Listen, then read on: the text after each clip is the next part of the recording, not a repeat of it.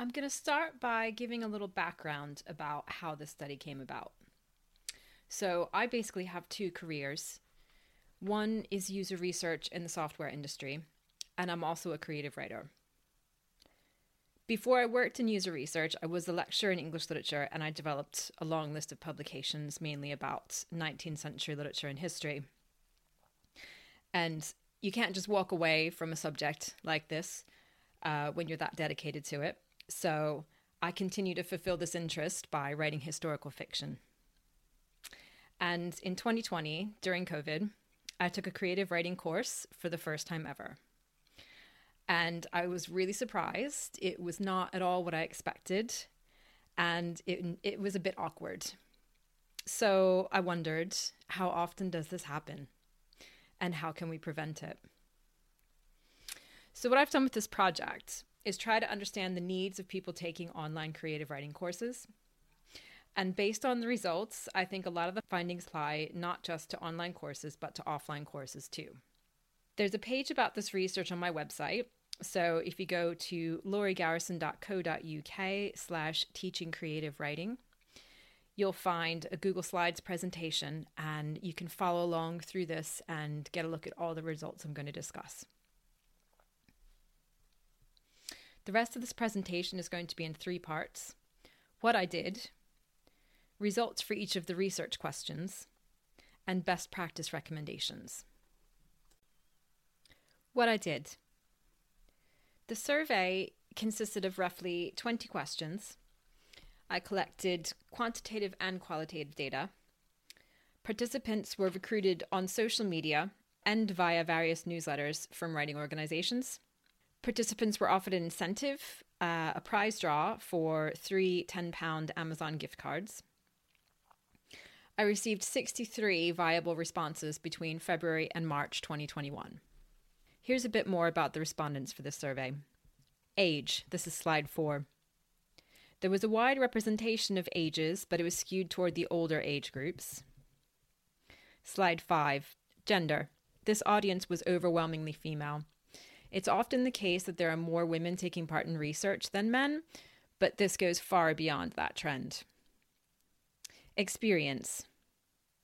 This question set up a spectrum from no experience of creative writing to having multiple full-length publications. The vast majority had a lot of experience of courses or were in the some publications category. So I think this suggests that there is a type of serial course taker who takes courses more out of enjoyment and interest rather than a sense of a progression toward an end, like an MA or something like that. This is a note about providers. Respondents were asked to refer to one course they'd taken during COVID for the survey. But as you'd expect, not everyone did this. Some people listed a number of providers they'd taken courses with before. I ended up with a list of 83 different providers mentioned. Interestingly, that's from only 63 responses. There were all different types of providers, from universities to literature organizations to individual practitioners. I thought there would be a list of several big names that were repeated, but this just wasn't the case. Only 2 providers were listed more than once. Arvon got 5 mentions, and Curtis Brown Creative got 7 mentions. So this suggests that there's a lot of competition in this field. Let's look at research question 1. Are online creative writing courses living up to student expectations? Why are they succeeding or failing? There was a survey question about whether a course lived up to expectations. This is on slide 9. 29% thought the course did not entirely live up to their expectations. So that's a lot of people who aren't entirely happy with their course. But 71% were happy or more than happy. In fact, exceeded wasn't planted as a potential answer. Respondents put it down spontaneously. If we turn to the next slide, slide 10, these are the results of the qualitative data for that question. This was an open-ended question, so people could write in anything they wanted. So I did a thematic analysis of the responses, and these are the categories that came out of that analysis. The value of each of these bars represents the total number of instances of each category. The dark blue represents negative comments, and the lighter blue represents positive comments. So if you look at the first category, content, this was by far the most discussed element of a course. This included content during live sessions, content of videos, or content of any other materials produced by the provider or instructor. There were 15 positive comments, for example, clear, interesting, stimulating, and 5 negative comments, mainly to the effect that the content was, quote, very basic or, quote, nothing I couldn't learn from the internet. The second bar is for practical elements, meaning writing prompts or actually doing writing exercises in the sessions. This is a really common teaching technique, but interestingly, it was really controversial throughout the survey and the interview results. Some people raved about it, especially where everyone reads out and then gives feedback to each other, but some people really just don't like it. So if you're going to do this in your courses, this needs to be clear at sign up. A couple of other interesting points here. Feedback wasn't nearly as prominent as I expected it to be. This referred to feedback from other students as well as the tutor. Survey responses and interview data suggested that participants expected feedback to be acquired more through one-to-one sessions or mentoring, not usually in courses. The online format also did not come up very often. I expected a lot of grievances about using Zoom and face-to-face being better, but in responses to this question, a lot of people were really happy with the online format.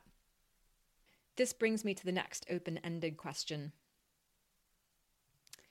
This one was about the impact of the online format, slide 11. So the first bar, access. This refers to comments about the online format allowing respondents to take a course that is geographically distant or more convenient than an in-person course, or that simply wouldn't be possible if it was not online. All 21 of these comments were positive. Social aspects. There were more negative comments here. I wasn't able to separate out the positive and negative comments in this question because of the way it was worded. However, there were a couple of interesting comments about being able to have more confidence on video calls and feeling less pressure to speak up if they didn't want to. Flexibility meant fitting around schedules. People found this enabled them to take the course. Also, there were 6 interesting comments about enjoying being in an international group, which is something that online teaching can offer a lot of going forward. There's one more slide for this research, slide 12. Nearly 75% of respondents said they would continue to take online courses after COVID. So that sounds pretty positive to me. Research question 2. What are the most successful online formats and teaching techniques? One of the survey questions asked the respondents to list the teaching formats that were used in their course. This is on slide 14.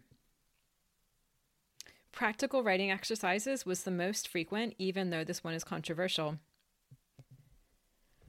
There were also live discussions, lectures, feedback sessions. Almost everything was live. There wasn't much representation of pre-recorded lectures, for example. I also asked which teaching formats worked particularly well. This is slide 15. Note that practical exercises is by far the most popular format here. In the question about whether courses met expectations, practical exercises received a lot of negative comments. So my take on this is that practical exercises are like Marmite. People either like them or they hate them. So if this is going to be in your course, make sure you note that up front. Other popular items were peer feedback, content, as in quality of lectures and discussions, hearing others' work, and tutor feedback. Flexibility got a few mentions, as did sense of community. The next slide, slide 15, shows what didn't work well. Note that the first category here is all worked well. This was not an option.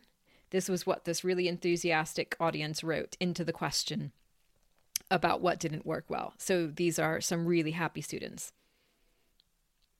Not surprisingly, there were some comments about online format, awkwardness during discussions, technical problems, reluctance of other students to use cameras.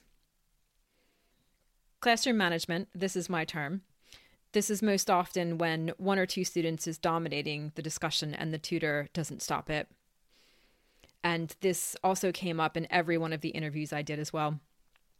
There were also some mentions of unused or overused chat groups, poor content, feedback that wasn't very useful, and a lack of a sense of community. Research question 3. What are the primary concerns of students seeking to book an online creative writing course? How can provider marketing accommodate these concerns? I'm just going to look at one survey question here. Why did you choose this course? This is slide 18. Reputation was very important. This includes references to the reputation of either the instructor or the provider. Cost was important, but only a few respondents noted that a course was inexpensive or cheaper online. This probably means the courses don't need to be inexpensive, just good value for money. Previous experience means previous experience of instructor or provider. So trust and familiarity are important factors in choosing a course. Learning a skill or genre and current writing, both of these categories had a right moment sense about them. The student was looking for a course in that specific area or looking for something to fit with what they were working on at that moment. I'll just mention one more area here, social aspects. This was controversial. You can see here that people were in fact booking courses in order to get some social interaction, but there was a bit of negative feedback about online not being the same as in person. Research question 4. What are the long-term impacts learners are hoping to achieve with these courses? I thought there would be a lot of interest in meeting other writers and forming writers groups or other forms of communities, but this is not what the data showed. So if we look at slide 20, how did the course impact on your creative writing? We can see that skills was by far the most prevalent category here. This included mentions of learning new techniques or adding to my understanding of the craft. The next 3 categories are soft skills, so to speak, inspiration, motivation, confidence, something to keep them going, basically. Few people had written drafts by the end, and few people had found a writing community. But this doesn't mean that people weren't looking for a writing community. If we look at slide 21, will you keep in touch with the other students? 62% said yes. If we go to slide 22, when asked how they would keep in touch, a lot of respondents did form writing groups, and an equal amount would keep in touch over social media.